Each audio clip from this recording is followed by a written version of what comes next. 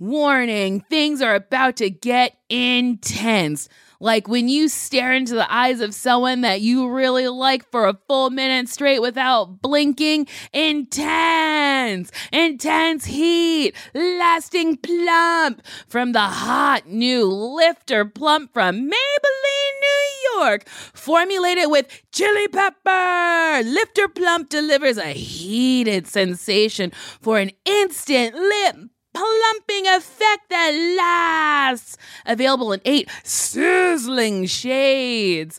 Honestly, my favorite is Hot Honey and Cocoa Zing. I put it on my lips, and honestly, it did sizzle them. It sizzled them right to the moon. They were plump and juicy, and everyone was like, Nicole, can I? And I'm like, get in line. Can you take the heat? Find your shade at Maybelline.com or a retailer near you. Amazon shoppers get 10% off Lifter Plump purchase with code 10PLUMP for a limited time. For years, I just dreaded going to the dentist. But at Advanced Dentistry, I don't have to. First and foremost, they want you to feel comfortable when you walk in. Like, you'll feel it. Whereas in the past, I might have gone into the dentist and thinking, I might feel some pain at some point. But with IV sedation, it can be something that you don't dread. If you've been avoiding the dentist because of fear, worry, or just not wanting to be judged, you're not alone. Visit NoFearDentist.com to learn how IV sedation can change your life.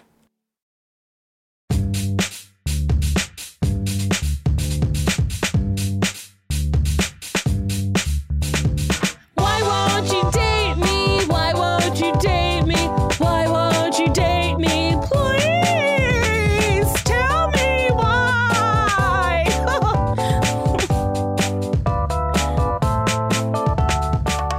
Ooh, baby, welcome to another episode of Why Won't You Date Me? A podcast where me and Nicole Byer is just exploring the theme of love because I truly can't figure out why I'm single. I have bad luck. It's terrible. My guest today is an award-winning actress with a star on the Hollywood Walk of Fame. You know her from series like 21 Jump Street, Hanging with Mr. Cooper, and her many appearances in Hallmark movies. She co-hosts Peacock's new dating series, Queen's Court, where she joins 3 famous single women in their search for love. It's Holly Robinson Peete. Woo, woo, woo. Thank you so much for being here. Thank you for having me. I'm excited to talk to you. Okay, I'm excited to talk to you because I love Hanging with Mr. Cooper. It was one of my favorite shows. Yeah, that TGIF nostalgia. I mean, we were all at a certain age, which is like it never leaves you. It never leaves you. Yeah, love that show and just made so many amazing friends. And I'm still friends with so many people on that show. And I want a reboot. I keep saying to Mark and Raven, I'm like, let's reboot this. Everybody else is. Why not us? I mean, why not? I think it would be incredible.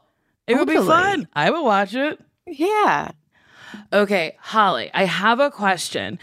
Are you single? Are you dating? Do you not want to say? What is going on? Are you serious? That's a fun question. I have been married for 28 years. I am not single. I am not dating. My single and dating days are long behind me. I have 4 grown-ass kids, 25, 25, 20, and 18. I wouldn't even know how to think about dating. And as a matter of fact, I really do feel like I feel badly for so many of my single friends that want to really find love right now because dating now is tough, especially in the age of social media, where everybody kind of knows everybody's business. You can be petty to your man or your woman if you want to in so many ways. We have such a big toolbox to be mean-spirited if we wanted to. And when I was single many, many moons ago, actually during the Hang with Mr. Cooper days, I had a good time. I loved being single. But when I decided I wanted to get married, I mean, I was like a woman on a mission. And that was before social media. I remember one particular time where I couldn't find Rodney. We were dating and I couldn't find him. And I was like, where is he? Where is he? So I sat outside of his, this does sound a little stalkery, but I sat outside of his house all night waiting for him to come home. And where was he? Where was he? He was at the strip club, Nicole. Oh, well. Listen, he was still single. He had a girlfriend, but he was doing his thing. But I just keep thinking that in this day and age, you could GPS a brother. You don't even have to worry about sitting outside or following them. So I just think it's a lot harder now. But I loved being single. It was so fun. But I am fully married with full-grown adult children. I love that you said that you had fun being single. I'm not having fun. I find it to be lonely and hard, and dating truly is a nightmare. Yeah, it is. I mean, listen, I have friends you're a lot younger than me, but I have friends that are my age in their 50s who are, not married, no kids, and they're kind of okay with that. I think part of them is okay. I think they've convinced themselves they're okay with it. But then I have other friends who are out in these streets in their big ages, out in these streets, dating younger guys. And I just, my conversations with them, I'm just like, wow. I mean, the energy it takes. But it does keep you on your toes. I really did enjoy my single days. Now, if I was still single, I don't know how much I'd enjoy it. But I think it involves patience. It involves so much self-love and knowing who you are and knowing what you will put up with and what you won't, and not settling, but still being open to not being judgmental. So it involves a whole bunch of things. And when we were on working on Queen's Court, we had a chance to talk to these ladies in their 40s, and they had lists, like, oh, he need to be this, and this, and he better not be this. And I told them, you got to throw that list away, and you have to think outside the box, because what might be your type is you sticking to this type might be keeping you single. And I think they kind of listened. We had some good results. I mean, I feel like everyone is like, make your list. Make sure that person checks things off, but not like physical things like, are you in therapy? Are you in touch with your emotions? That's the kind of list I'm making now, because it used to be very like visual shit. Like, is he tall? Is he cute? Right. Now I'm just like, I don't give a shit. I just need you to be nice and in therapy. Okay, but want to hear something funny? That was number one on my list was Rodney Peete. I will not marry you if you don't go to therapy with me. And I really do think we've gone through a lot of shit over the last 30 years. We've known each other 30 years. We've had some highs and some lows and some high highs and low lows. But when I tell you the fact that we have the tool of going to therapy and working through that stuff, and that he's open and willing to, as a Black man, and don't have all the hangups about what that looks like, it's been a lifesaver. So keep that on your list. Okay. Take it from your sister. Keep that on your list. Are you willing to sit down and work through your stuff with a third party? Are you, what are some of your other emotional issues?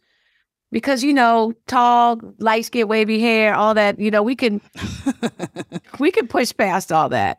But seriously, the long-lasting relationships come because you have two people who are willing, both on the same page, to work for it.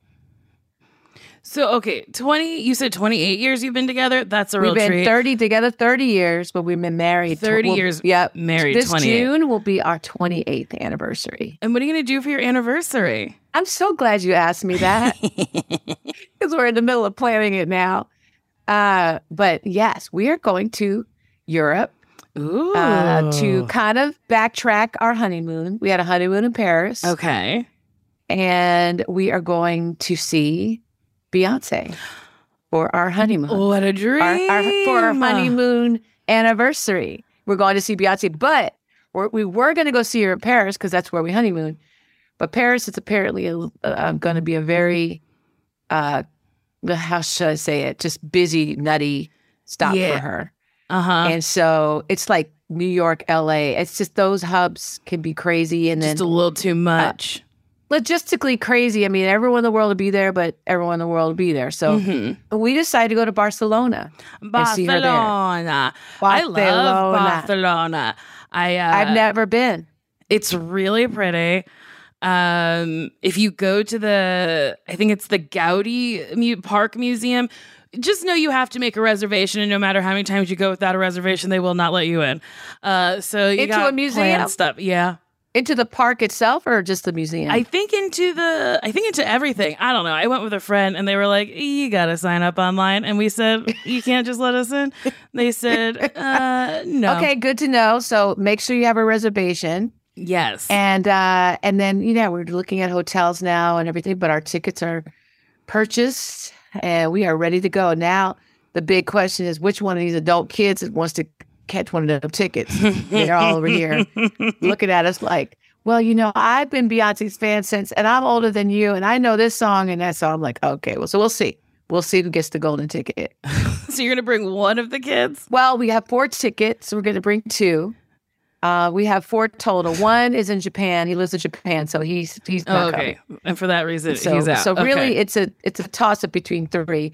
One will likely be working. So it will make it easier, and we'll probably just take the remaining 2. If they act right, clean up their rooms and stuff. Do they still live with you? Some of them do. So one, like my middle boy lives in Japan now. He's studying. He's at Temple University, Tokyo. So he's doing his thing. My youngest son is 18. He's just getting ready to graduate high school and headed off to college soon. But my oldest boy, RJ, he's my special kid, right? He has autism, and he's a working adult and crushing it. Like he's just doing things that no everyone said he would never do. So that's really, really dope and amazing. And he's practical. He's like, well, if I move out, I got to pay rent somewhere else. So he figured out that being home, he's saving money. And I like him home. Can I just say this? I like him home, Nicole, because I worry about him. He's a lovely young Black gentleman. He's gorgeous. He's sweet. He doesn't date. He's kind of nervous about dating. His autism keeps him a little socially awkward, but he's got a great job and he's so cool. And I worry about him. So I like him being here. I like knowing where he is. I mean, it's hard out here. Rent is very expensive. My twins were just talking about getting a place. And so they're the 25-year-olds and they're both home. They're like, we got to get a place. We got to get out of here. So they just started looking at rent. Uh-huh. And they were like, whoa, Mom, we didn't know it was like that. Yeah, it's truly wild in these streets. Wild. So who knows? Maybe we'll be able to find something for them together. We'll see. But in the meantime, just really an empty nester on paper. When you started dating your now husband, when did you know that you were in love? Ooh, so Ronnie was so monogamously challenged when I first met him. That's why I was sitting outside that car waiting for him to come home from that strip joint. He was very monogamously, didn't really understand what the word meant. And he always left the door just a little ajar for these girls. He never really broke up with anybody. Okay. So when I first started hanging out with them, it came with the baggage of all these girls who still thought they had a shot with him. So I had to be like the cleanup woman and clean all them bitches out the way. And that was, a lot of work.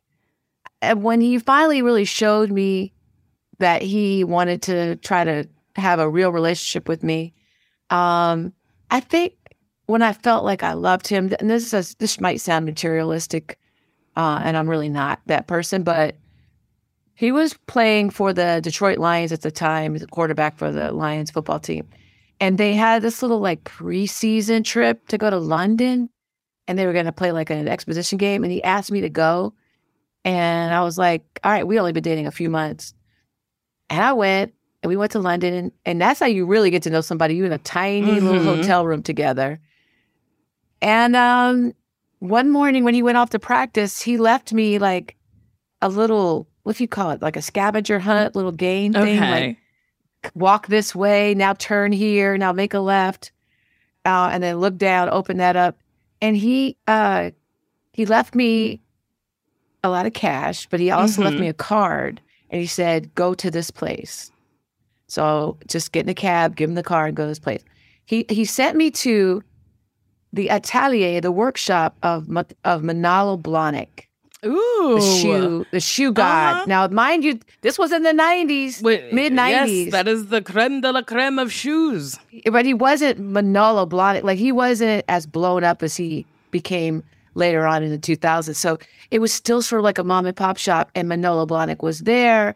And he said, Mr. Rodney, wanted you to choose what shoes you want. And I was like, this brother, whoa. Like, this wasn't the Red Lobster date I had with the last guy I dated. Like, I really had glowed up in my dating department. So I wouldn't say that made me love him. It just made me look at him like because I don't want to sound like, oh, he gave me some money and some shoes, so I love him. But well, it was thoughtful. It was the effort. It was the effort, Nicole. It was the effort, and that was amazing. And then, of course, arguably, Rodney Peete gave the best proposal any man has ever given. Oh my God! Tell me, what did he do? He proposed to me. You got to look it up on YouTube. It's insane. He proposed to me on the set of Hanging with Mr. Cooper in front of a live audience. Oh my God, how sweet. Yeah, all 4 cameras running. I had no idea. He really he's a scammer. He's like a scamming guy. Like, he tries to scam me. And he tried to make me feel like he was breaking up with me right before that. So I was a mess. I thought I had run him out. And he was supposed to be in Dallas playing a game. He came to LA, called the studio network, called my mom, called my dad, set it up. And then at the last scene of this episode, Reggie Miller, the basketball player, was in the episode. He was my date. He was Vanessa's date. And then the doorbell rang. And I know this isn't in the script. I'm like, oh, who's playing a game? Can y'all hurry up so I can go call this man? And the door opened, and in he walked with this white Armani suit looking like some kind of dream on top of a fairy tale. And he got on his knees and he proposed to me in front of everyone. And it was a moment. So, I mean, I loved him so much before then. But that moment, I was like, oh, I think I found my person. Oh my God. And I hope this lasts. I know. Oh my God, Nicole, you have to see it. I'll text it to you. Okay, that is so romantic. It was super duper duper romantic. I've never had anyone do anything remotely as romantic. I've gotten flowers one time. I like flowers. I like flowers and everything. But, I think romance is definitely amazing. They don't have to be the big grand strokes like Rodney did. But then after we got married, it was the smaller things, It was just putting some water. His love language now is putting some water next to my bed. Oh. At night. Every night, he puts a bottle of water there. And That's one night nice. he didn't, and I was like, where's my water? Where's my water? What happened? How can you... That's true romance. It's the little things. That is so nice. He just wants you hydrated. He just wants me moisturized. Oh my God. Does he have any brothers? He has a brother. Is his brother single? No, he's married. Okay. But is he happy? Sure, yeah. They're doing great. But he does have friends, but his friends are older. Do you like older guys? Listen, I'm not saying no to anything. I have been single for truly my whole life. I've never been in a relationship, like a real one, where like both people agreed that it was a relationship. I've been in situationships, but yeah, I'll date an older man. I think that might be fun. Yes. Date an older man. And I might have some options for you. We did Queen's Court, and now people were walking up to us in the streets talking about, okay, you found some love for 2 of them ladies. What about us? And if I've learned anything, it's just I really feel like it's out there. I feel like people's persons are out there. And I think it's really a matter of where we are internally and what we're ready for. And being able to process all that. But if you're looking for a couple, I do have some older gentlemen, single gentlemen, couple that I know that have come to mind. Well, hook me up. I want it. And you said your criteria was in therapy. Definitely we go on to therapy. Nice. Do they have to be in therapy, or can they just be willing to actually go to therapy? I would like them to be in therapy. I've dated enough people who are like, I'll go, and then they don't end up going, or they go and they get worse. So yeah, I would like someone who's like actively working on themselves and likes themselves and is confident. I'd like for them to have a job and money. They don't have to have a ton of money. Just like it'd be nice if they could, go on vacations when I wanted to go. Yes, that's not too much to ask. Okay, got it. Any more? I'm writing these down. No, not. I'd like them to be taller than me, which is, a bit of a vanity thing. How tall are you?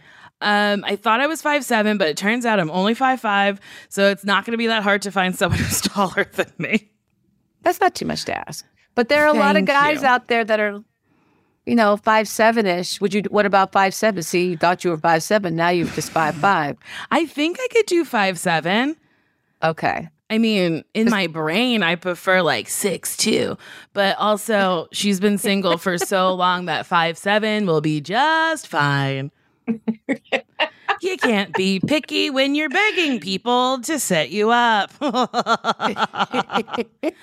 So wait, hold on. Real quick, we have to take a break.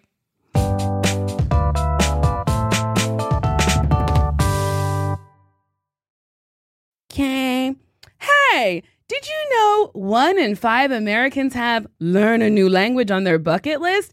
If that's you, make 2024 the year you finally check it off the list with Babbel. Be a better you in 2024 with Babbel, the science-backed language learning app that actually works. Don't pay hundreds of dollars for private tutors or waste time on apps that don't really help you speak the language. Babbel's quick 10-minute lessons are handcrafted by over 200 language experts to help you start speaking a new language in as little as 3 weeks. Babbel's tips and tools are approachable, accessible, rooted in real-life situations, and delivered with conversation-based teaching so you're ready to practice what you've learned out in the real world.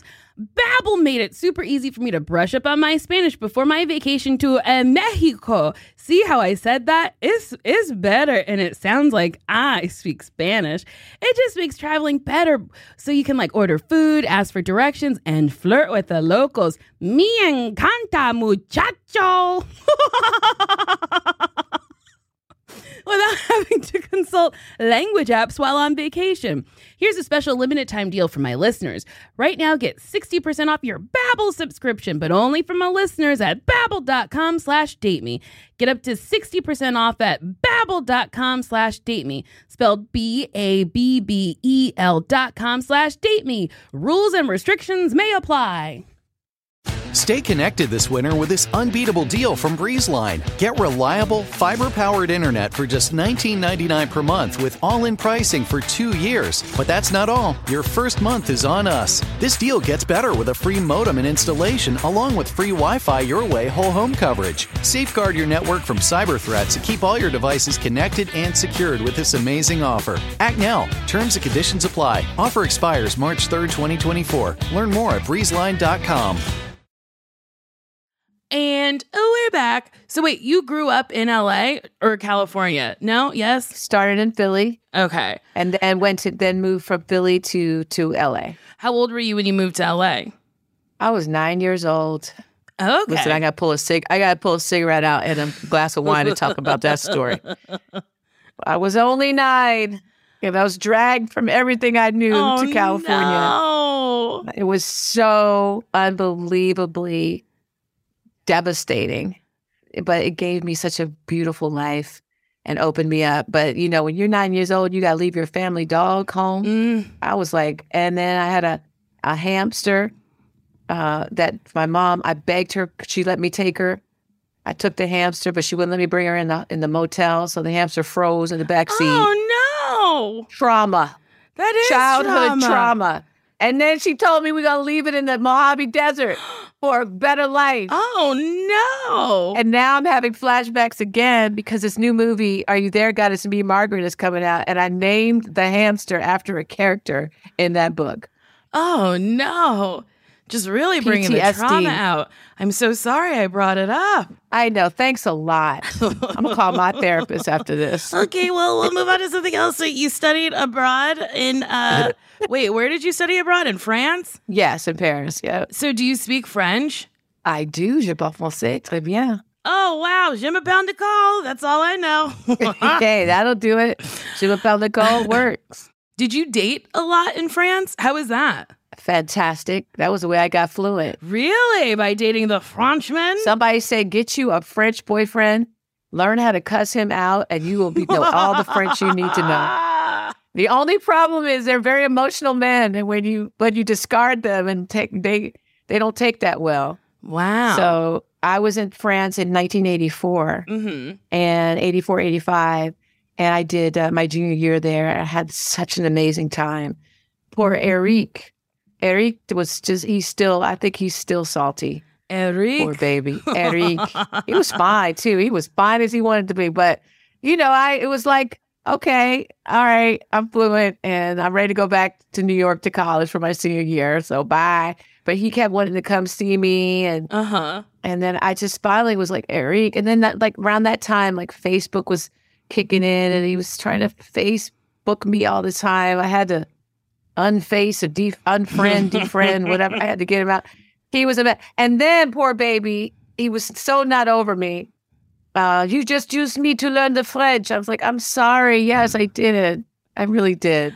You do have some other good qualities.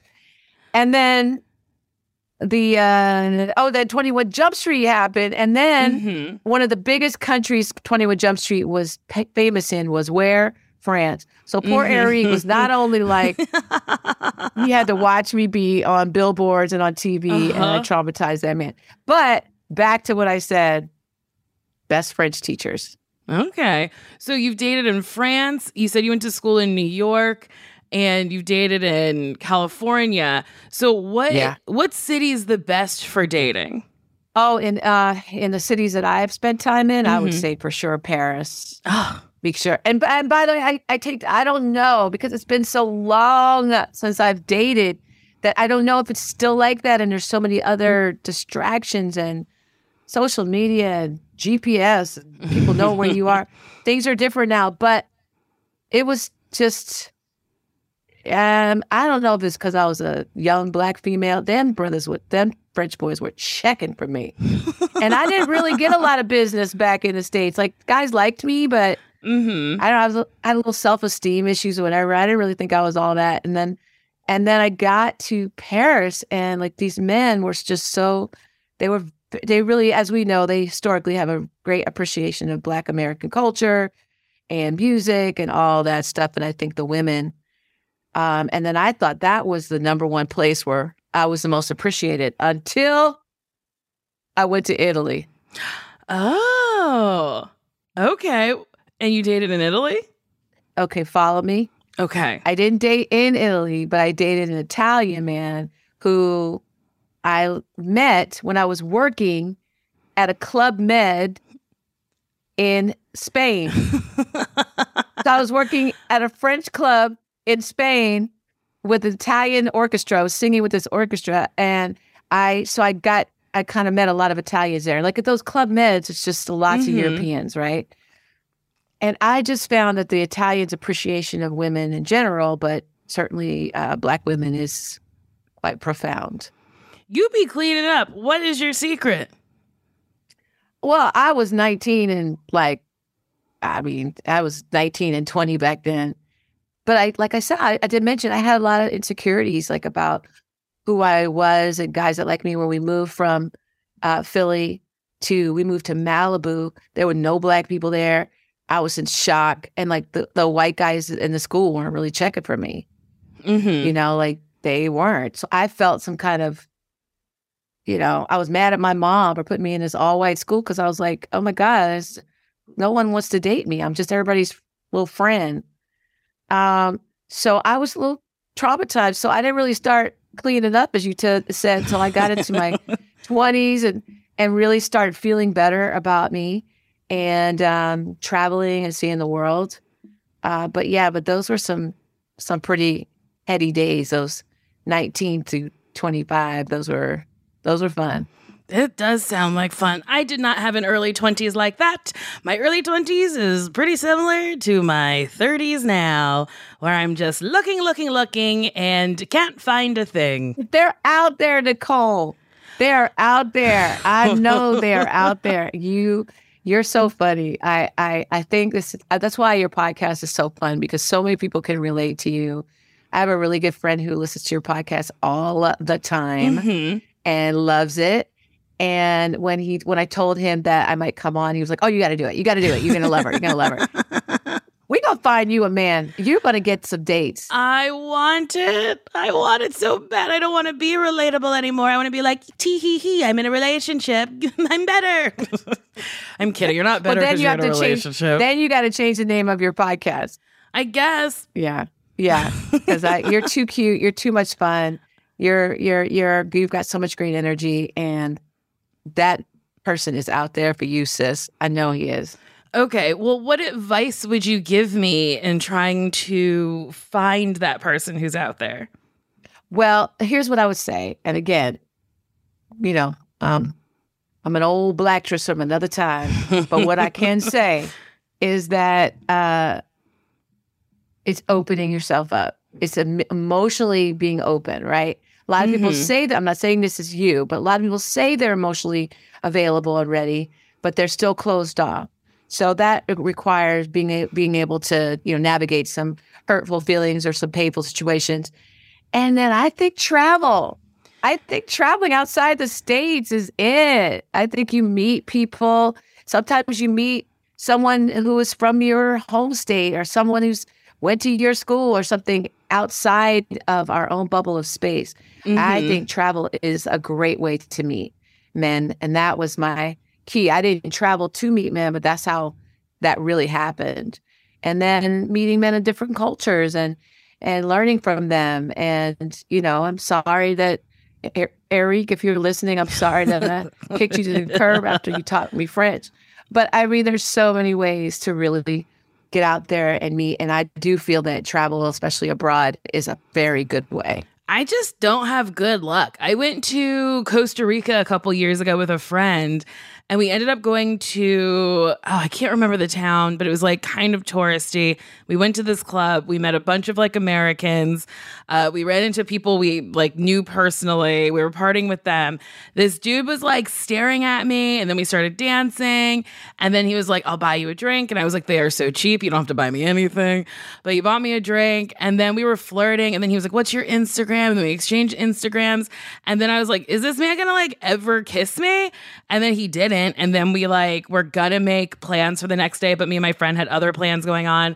And then he just he DM'd me all the time. And I was like, this is now done. I don't want to be your friend. I didn't go to Costa Rica to meet new friends. I went to Costa Rica to maybe fuck somebody and have a nice time. I was so angry. There you go. You know what?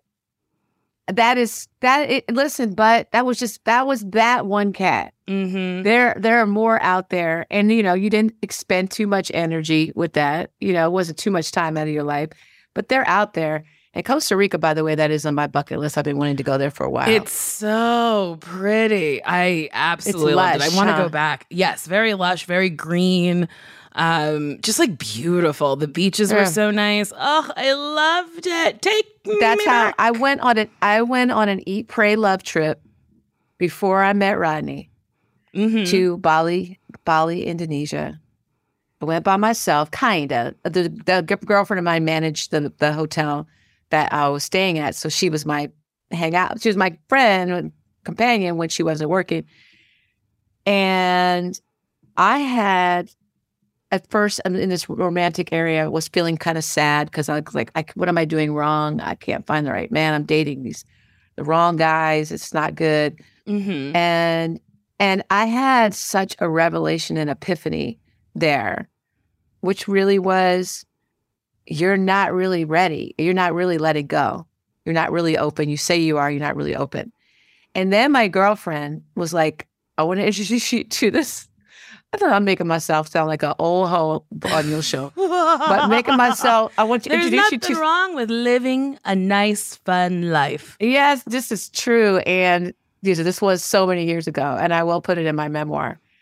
She was like, I know a guy, he's an Australian guy, and, he's really cool. We'll go out. I was feeling kind of down. She goes, we'll go out. He's a friend of mine. We'll go out.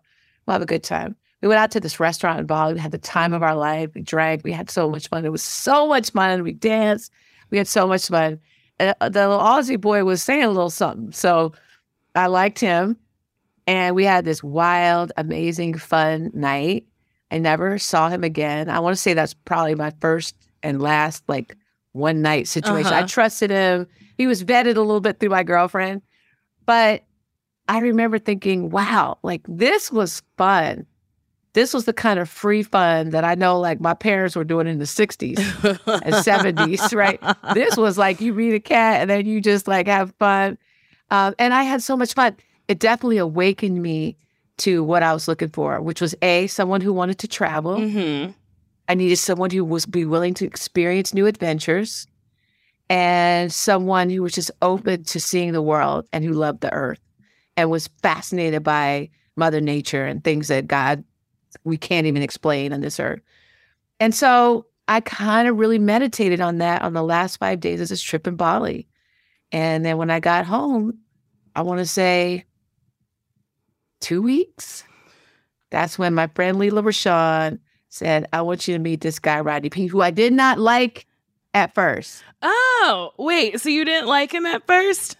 I liked him. He was a quarterback, an NFL quarterback. I was not trying to mess around with no groupie ass having sports guys. Like I was like, let me find me a nice attorney or shit. I don't care. Just something where I don't feel like I gotta beat bitches out the way. You know what I mean? Like, I don't want to do that.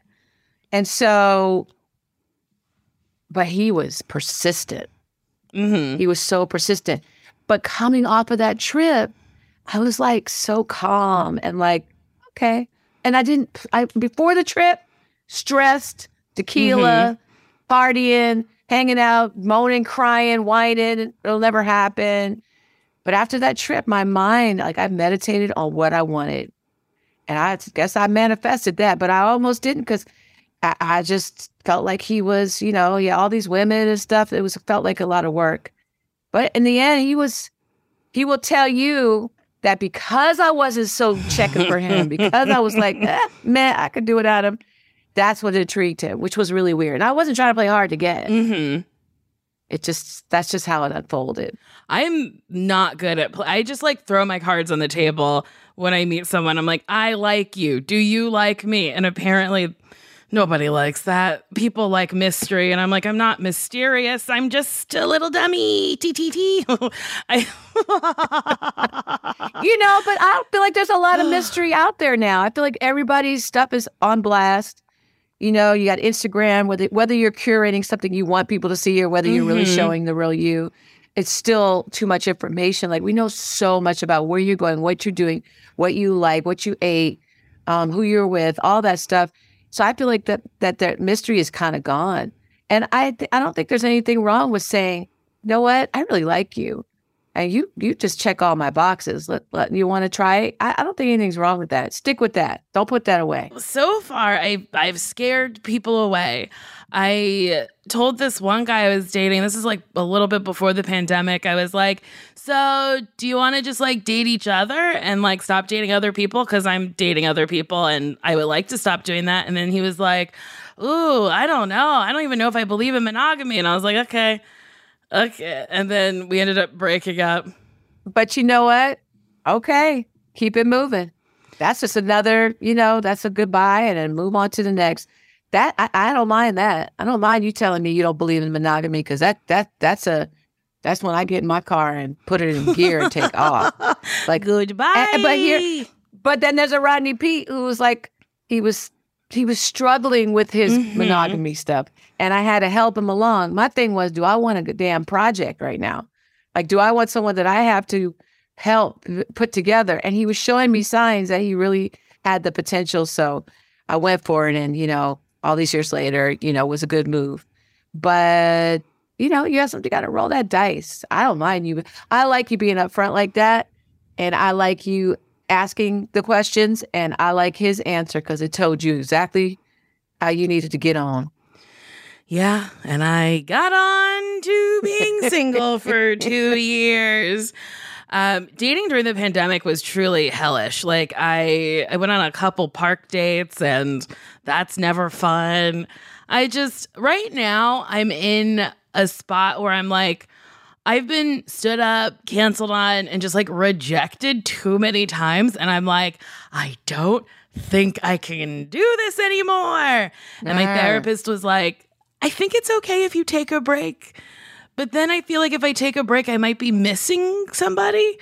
I don't know. Yeah, then you get that FOMO. I think you should keep going. I think you're on the right track. And I think your intentions are great and they're honest. And I love it. And I think you should keep going and manifest what the hell you want. And if you don't get the answers you want to hear, then you move on. And it's all little pockets and little drip drops of wisdom as you move on this journey. But I love putting it out there. I love being honest. I want to go on a date. I want to be in a relationship. And who else wants to? When we did Queen's Court, we had to find 21 guys who really wanted, or who said they really wanted, to be in a relationship with one woman. And most of them were really sincere and genuine. Rodney and I could smell it, especially Rodney, because he was one of the cats, so he could smell it. And then there were others who were just there because they were brand building, trying to be on TV. Just trying to get on TV, get the people to see them. And those ones were pretty obvious from Jump Street, literally. But when they curated these men they were opening up and talking about the things that they wanted in women, I was like, okay, Atlanta. There was some brothers in Atlanta who were, we found some good guys. So they are out there, and they were very straight up about what they wanted in life and how they wanted a partner. So they're out there. They're out there. You keep going. I don't know give up. Where. I went out last night with a friend, and I mean, our intention was to just like hang out, catch up. We hadn't hung out in a minute. But I also was like, I mean, if I meet somebody, I am open to talking to them for a second or two. But like in LA, I feel like people come with their friends, talk to their friends, and then have no desire to talk to anybody else. And I don't know how people meet people in the wild anymore. Well, I mean, in all fairness, to be fair, this must be the worst town to meet people. Like, it just is, because everyone's transient. Everyone's looking for, they want to move fast and make things happen quickly. LA's tough for dating, for sure. And, that's why, it may be, maybe you got to get on that road. You got to take this show on the road. I'm telling you, I've taken it on the road. And whenever when I tour, I'll like set my Tinder to where I'm going and end up talking to people, and then nothing ever happens. And maybe it's me. I don't know. And then I go on dates, and dates are terrible. It's just, I think I'm just like unlucky in love. I feel like a witch has cursed me or something. No. In another life, they were like, you'll be single forever. No, you're going to find someone who feels the same way, and they're going to find themselves in you and go, oh my gosh, really, you get me. It's going to happen. Mark my words. I hope so. I said it here on April 26th. April 26th. Holly, I'm coming for you if it doesn't happen. Yes, do it. In the meantime, I will look in my arsenal of men. Please, I'm horny. A couple of them just came to mind. I'm going to powwow with the old man, and I'm going to come back to you. Okay, I'm going to hold you to it, because the last date I went on, this man truly thought I was the least funny person he's ever met his whole life. He didn't laugh one time.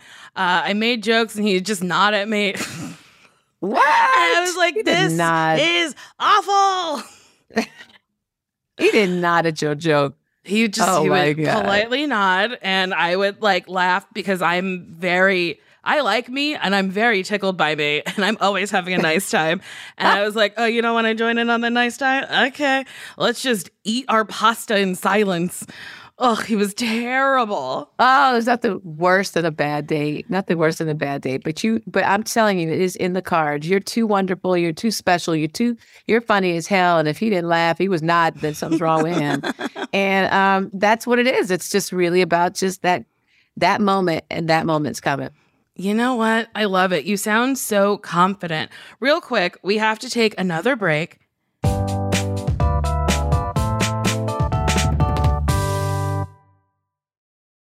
Did you know that it's Asian American and Pacific Islander Heritage Month? Macy's is highlighting some really cool AAIP-owned brands right now, like Cardin, Kaja, Emilia George, and Hey Meave. Plus, you can help support college access and student success when you donate online or round up in store to APIA Scholars.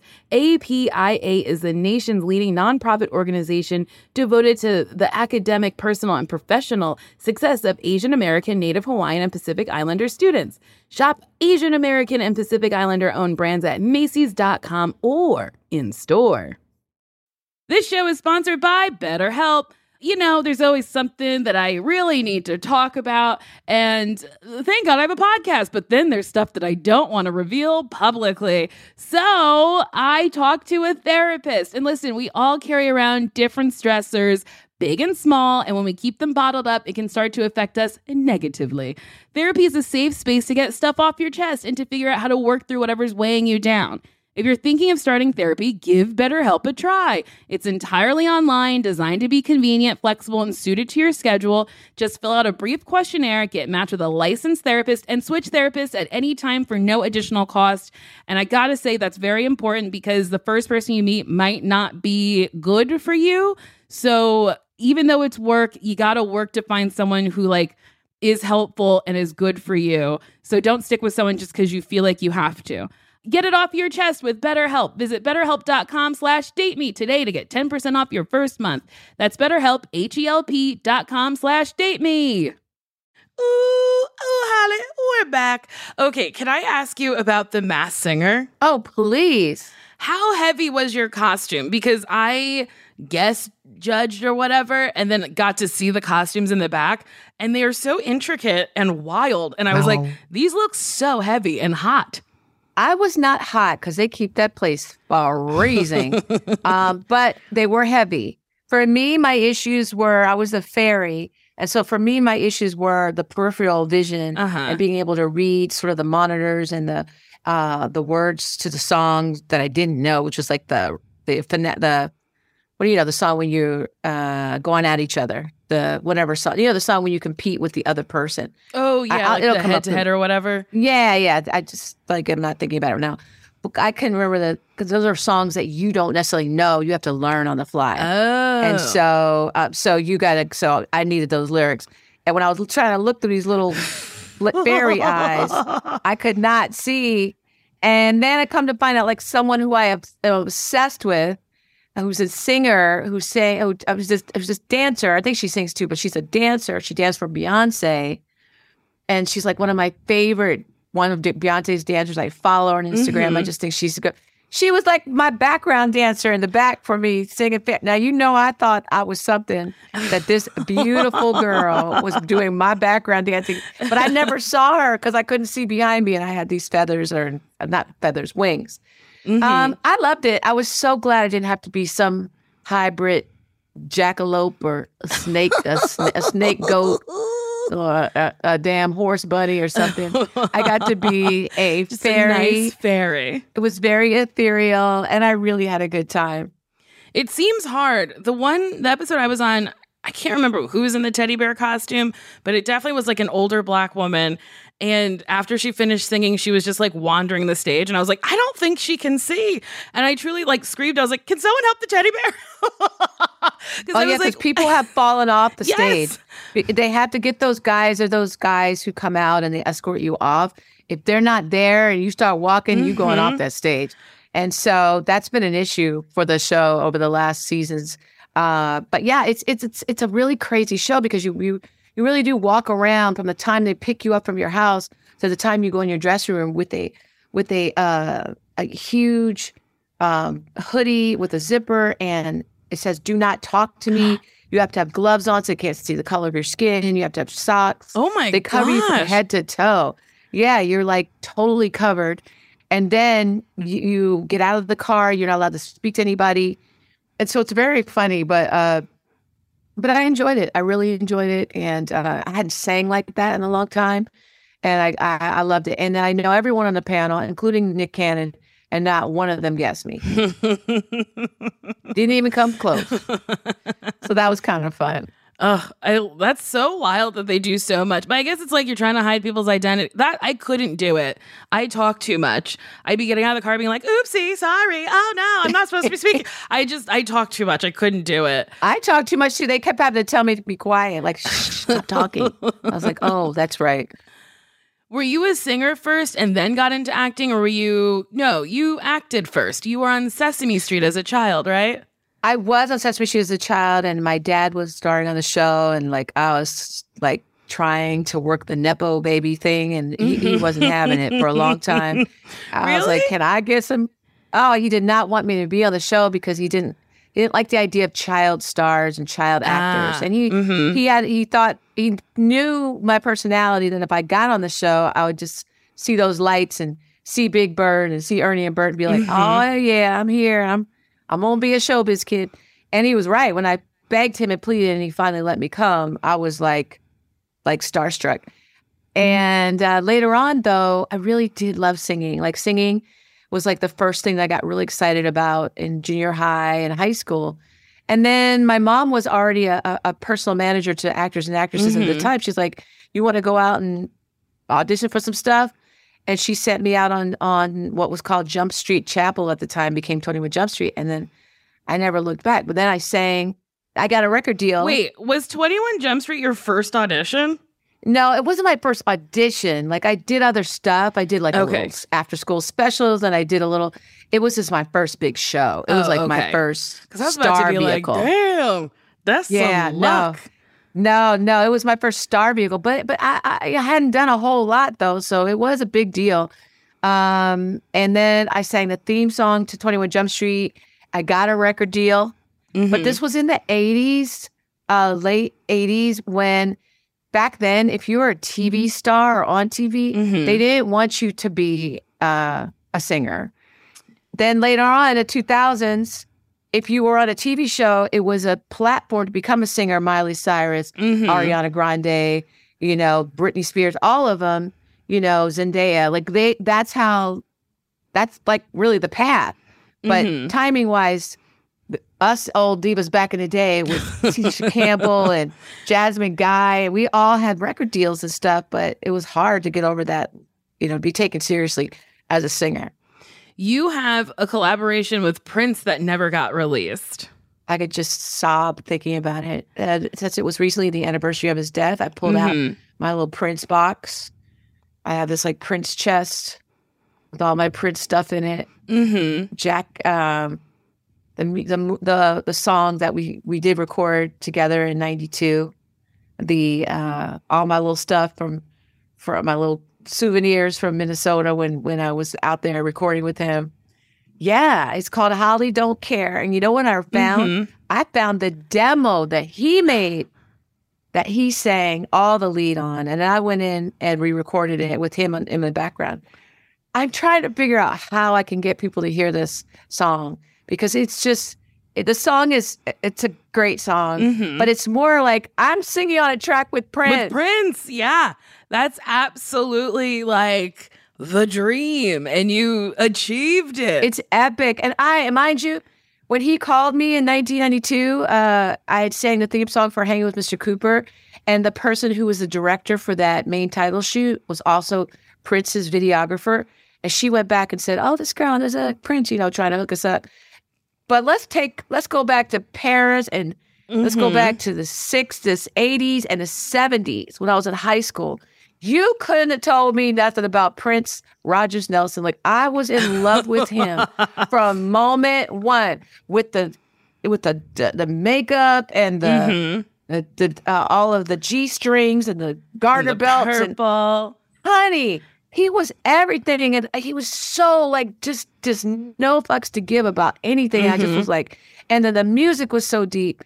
So I loved him 20, not 20, maybe 19, 18 years before that I got a chance to meet him, and I'm still not over losing him. It is really sad. But what was it like working with him? Was he as magical as I think he is or was?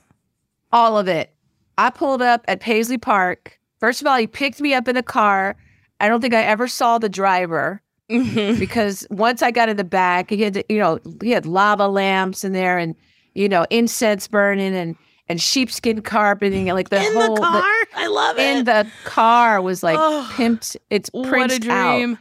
And then when I went to go talk, I'm a chatty lady, so I went to go talk to the driver. Like, hi, I'm Holly, and I'm from and that old partition went up. Like, I'm not talking to you. And I was like, okay, well, he's not talking to me. And then we got to Paisley Park. I got out, and there was like a whole welcome Holly, like signs, walk this way. I get in there, I see his assistant. She's like, welcome. She was a really normal lady. I thought she would be, dressed like Vanity or something, wearing something, sexy or whatever. And she was just like a normal secretary. She's like, oh, hey, well, Prince will be right down. And then, of course, I'm standing there. And then poof, he appears behind me out of nowhere. I'm like, oh, my God. You really do that, huh? Like, you just be showing up behind people. And then I went this way. I looked up. He was on this. He was just showing up different. I'm like, there's 5 of you here. Stop playing with me. But we went in the recording studio. And we had such a great time. Like, I was so nervous, but I was determined to really turn it out for him. I knew the song backwards and forwards. I was in good voice. And he was like, wow, we're done. We're done in 2 hours. I thought I booked the studio for 8-9 hours all night to think, and we're done. He goes, great. I'm going to mix it and I'm going to send you a rough mix and we'll keep moving from there. Get the paperwork done. And then from there, he's like, well, now we're going to do it all our free time. Well, all right, you want me to give you a tour of Minneapolis? I was like, yes. And he put me in a car. And, I was like, can we go on that motorcycle like Purple Rain? He was like, no, I'm not riding that not anymore. at all. He put me in the car. We went to his club and we went to First Avenue and he took me through the back way. And then he took me to the gift shop and was like, what do you want? Jake, take anything you want. Now, somebody say, take anything you want out. Your mom's in your ear say, don't take the most expensive thing. Little thing. But I saw a black leather jacket with a beautiful silk screen of him on the back. And I was like, I want that. And he goes, you don't want that thing. And I was like, oh, you're right. I don't want it. So I got me a little tambourine, a little sign. And then I got me a tambourine with the Prince sign on it. But I was thinking about that jacket. So anyway, we went upstairs and I'm dancing. We're dancing and stuff. And it was just so nice. And then he goes, you know what? My girl, he was dating Maite at the time. My girl needs me. So I kind of got to go. But you are so amazing. You did a great job. I can't wait for you to hear the mix. And let's talk soon. And your driver's downstairs waiting for you. I was like, okay. I got in that car. I got back to the hotel. I walked in my hotel room. And that jacket was laying on the bed. Oh, that's so fucking sweet. I cherish that coat more than I cherish some of my kids' baby clothes. I'm like, yeah, you can throw them away. But I'm telling you, these coats. Not that jacket, honey. Don't talk to me about my Prince jacket. And I never got him to sign it, which I really wanted him to. But anyway, so I had some great moments with him. And I just, to this day, just miss him so much. Ugh.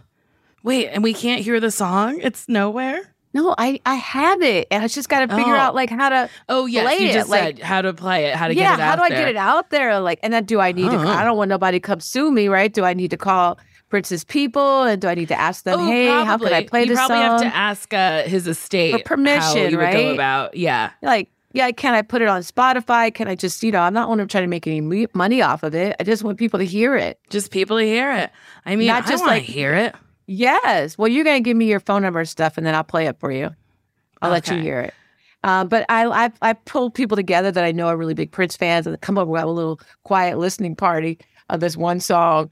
And then we never did the record. We never did the record deal because, quite honestly, the record deal wasn't great.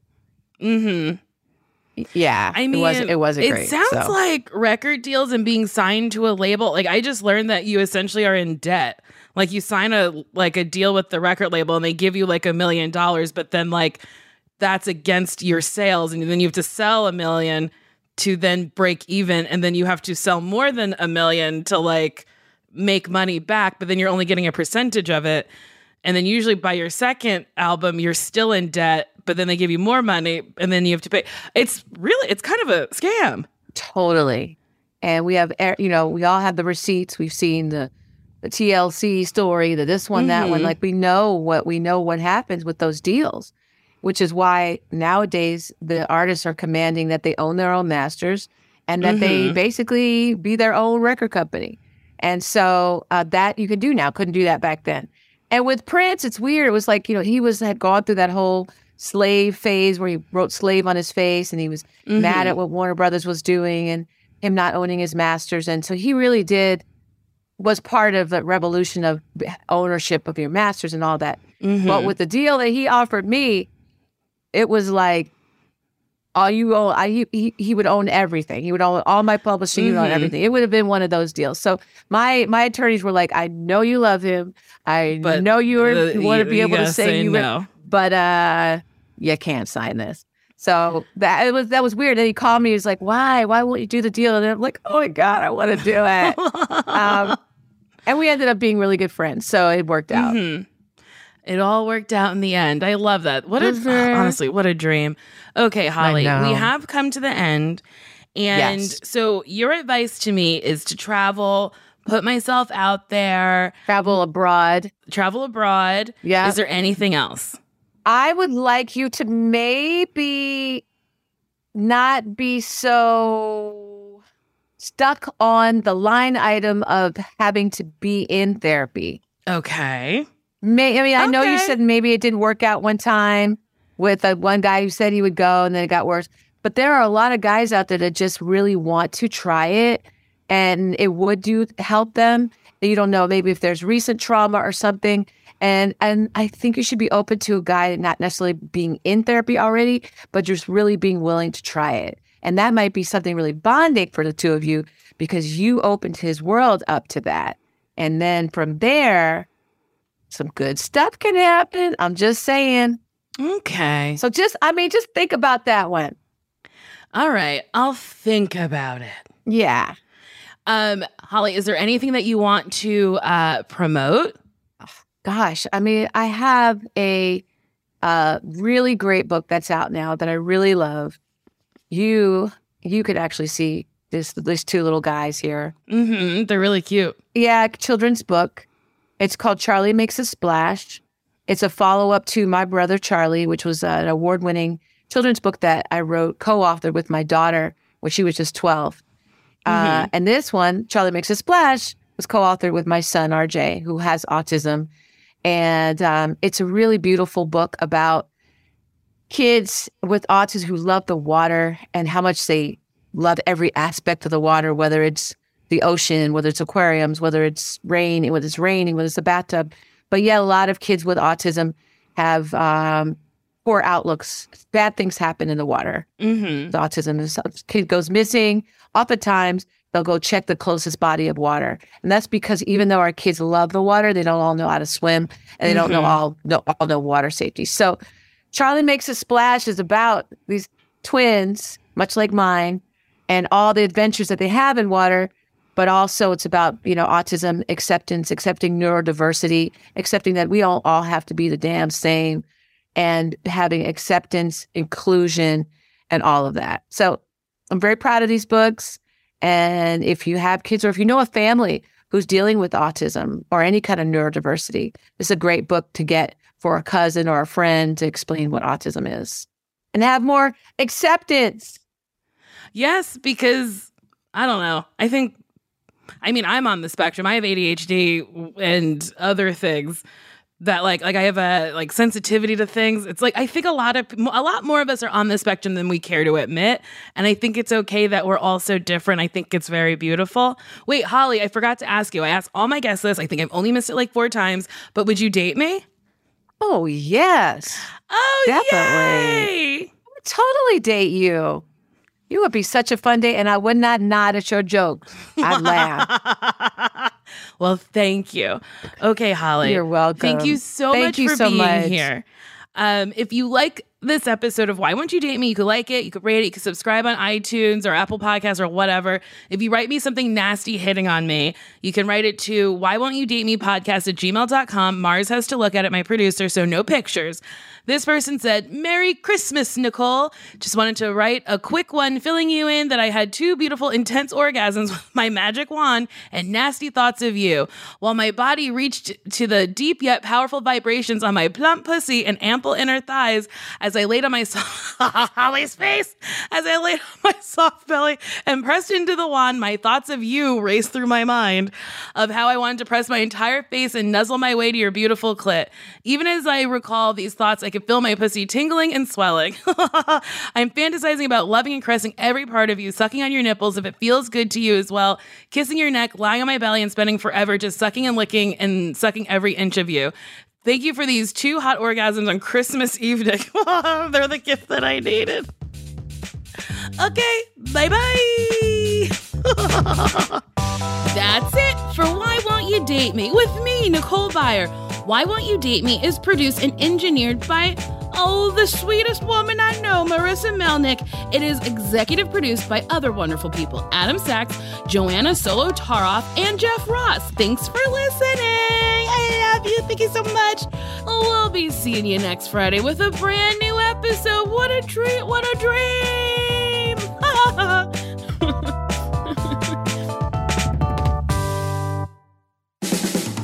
This has been a Team Coco production.